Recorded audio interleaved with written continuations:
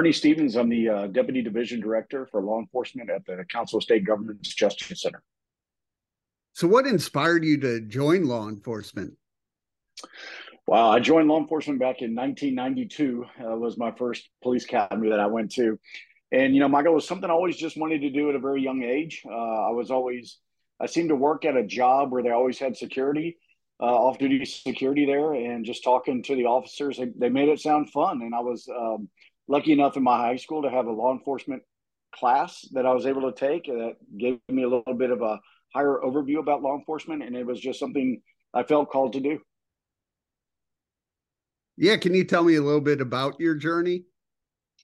Yeah, again, it started in 1992. I began at a very small municipality here in San Antonio called Terrell Hills. Very upper class, well to do type of neighborhood there. So it wasn't a whole lot to do. Things were pretty quiet. And I stayed there for about 2.5 years and then had the opportunity to test for the San Antonio Police Department and joined there in 1994. And like most officers, you start out in patrol. I was in patrol for about 5 years. I did some time as a field training officer where I was training the new recruits that were coming out from the academy. From there, I spent some time in a street crimes team, which was a proactive type patrol. We weren't responsible for calls, but go out and look for crime in specific areas. I then transferred to the DWI task force where I spent 3 years working in DWI. Then I went to a tactical response unit, which again was similar to the proactive patrol, but we were partnered with the gang unit and really focused in on illicit drugs, violent crime, weapons that we could go out and try to find and seize, and just try to clean up high crime areas that were being targeted. And my last 15 years on the department, I spent a lot of time doing the mental health aspect of it. Helped start a mental health unit in 2008, and it just kind of took off from there. Yeah, with that, for you, covering some, as a police officer, covering some pretty dangerous situations, how did you also take care of your own mental health while doing that? Yeah, probably not as good as I should have, to be honest with you. Like most officers, we are really focused in on helping the communities we serve and not as much focused on ourselves. Um, I think that's just part of the job of not being a selfish person. In law enforcement, your goal is to serve others and really put yourself second. And that's what I did for many, many years. And it wasn't until, to be honest with you, until I retired in January of 2021 that it all hit me at once. It was like, wow. I dealt with a lot of situations. I saw a lot of tragedy and traumatic events, and I finally had time to start processing it. And I think that's really where it hit me. So, but along the way, I will say this: I had good coping skills in place. I just didn't know I was using them. I was going to the gym every day, working out. Had a good nucleus for the church family and support at home. No family problems at home. So the things that I needed in place to help me be resilient and well were already there. I was just blessed enough to have those in place already. How is it helping other officers through mental health programs? Yeah, so that's a difficult one because of the stigma, right? The stigma Yeah. is still so bad in law enforcement, and I understand, I get why, right? A lot of officers don't want to ask for help because they're afraid that their leadership is not bought in to building these cultures of wellness environments that would help staff and employees really thrive. Where I'm talking about making an organization where it's okay not to be okay. It's just not okay to stay that way. So having the infrastructure in place to really help these officers with the understanding that there's really going to be no repercussion for asking for assistance, knowing that should be and seen and viewed as part of the job. You were talking a little bit about the stigma in police office, in the police departments, but how does it feel for you to trying to, loosen that stigma? Again, if you have buy-in from the leadership, it makes it a lot easier. The difficulty is there's always going to be change along the way, right? You're going to have leadership retire, and then new leadership come in that maybe doesn't share the same values or the same focus that your previous leadership had in place where it came to helping officers. So, and that's everything from setting up, peer support programs to having officers really feel safe and asking for some assistance. And so it's a challenge. It's a challenge no matter where you're at. I know agencies that do a very good job at cultivating a culture of wellness within their own agency. But again, because of the shift in personnel, there has to be that true buy-in that it's not the way it used to be in law enforcement, where you would just, rub some sand in it and get up, get going, get on your feet. It's things are changing. Law enforcement, a noble career in and of itself, is not a desired career field anymore like it used to be. So you really need leadership to come into place and understand that and be there and support their officers when they need it. So what inspired you to start writing books? So that's a funny story. So my buddy Nick Ruggiero, he had written many books, and I think every one of them hit number one on Amazon. And he had reached out to me one day and said, "Hey, do you want to partner and write a book together?" And I'm like, I mean, I'm not a writer, Nick. I mean, I'll do your podcast or whatever, but he goes, "Well, let's do one." I'm like, "All right, I'll try." And he goes, "Well, let's do one on homicide." I'm on homicide. I mean, I've worked homicides, but I've never been assigned to a homicide unit. How about mental health? He's like, "Oh, yeah, man, I forgot. Like, you're a mental health guy. Let's do that." So it just so happened we both got COVID at the same exact time Oh, without knowing. So he is secluded, has nothing to do but to write. So I'm secluded. I'm like, well, let me go ahead and get started on this. And the idea was we were each going to write about 50 pages and then mesh it and see how it turned out. Um, what had happened and the way the book turned out, he read my portion, I read his. We were completely on the same page, but two different points of view from the way that we wrote it. He wrote it from a supervisor's point of view, the first two chapters, and then I wrote the rest of the book more from a boots on the ground illustration on how to utilize crisis intervention training skills and de-escalation. So he was very humble in the fact that he only, I think, wrote the first 30 pages and he gave me almost 80. The book went number one on Amazon. We got a lot of requests from police agencies. I've now got over 100 agencies that have ordered the book, and some of them use it and put it in their library and use it for training. But it was also family members, hospital staff, um, a variety of correction officers, dispatchers. I mean, it was all different walks of life that were finding value and benefit in learning about de-escalation and crisis intervention skills. So it had a good wide, it casted a wide net.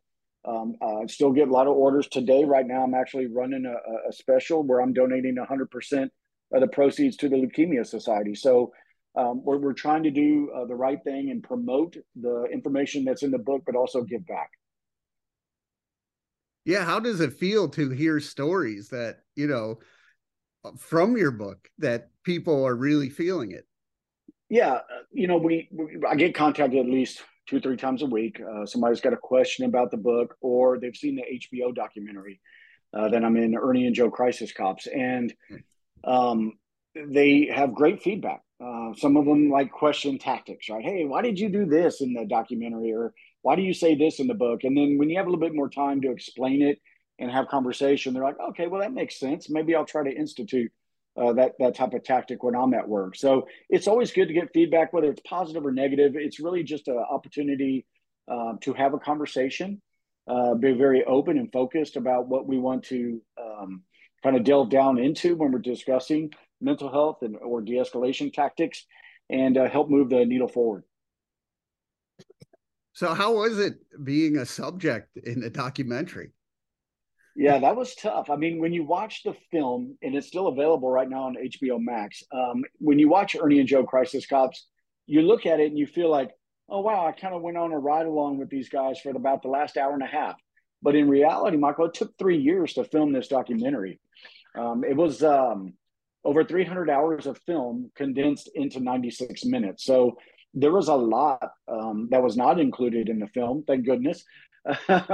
But at the same time, it was a lot to ask for our families because the camera crew, the Right. audio crew would follow us home. They were following me to school. They were following me to church. It seemed like every time you turned around, there was a camera on you, and you have to. You're not acting. You're in a documentary, so you're just living your everyday life, and they're capturing these moments. And when Jen McShane, the director, brilliant, was filming this, I really had no idea what the end product was going to be because there's really nothing sexy about two cops from Texas answering mental health calls. I'm like, who's going to really want to watch this? But what's interesting is when the film debuted at South by Southwest in 2019 and won a festival award there, um, we knew that we were in for a long year of film festivals because the film really was about human connection Yeah. and not so much just going on a ride along, following officers answering mental health calls. It's you're looking at people using empathy to make connection with other human beings that are in a crisis, and then show that empathy and use it in a way to help them with either resources, wraparound services, continuity of care, or whatever it was in the moment that that individual needed. I like that you brought up empathy. How important is it to use empathy as a police officer? It's a key in every situation. Unfortunately, in policing, and I'll say I'm guilty of it for many years. You will hear an officer say, "Hey, look, I'm just doing my job."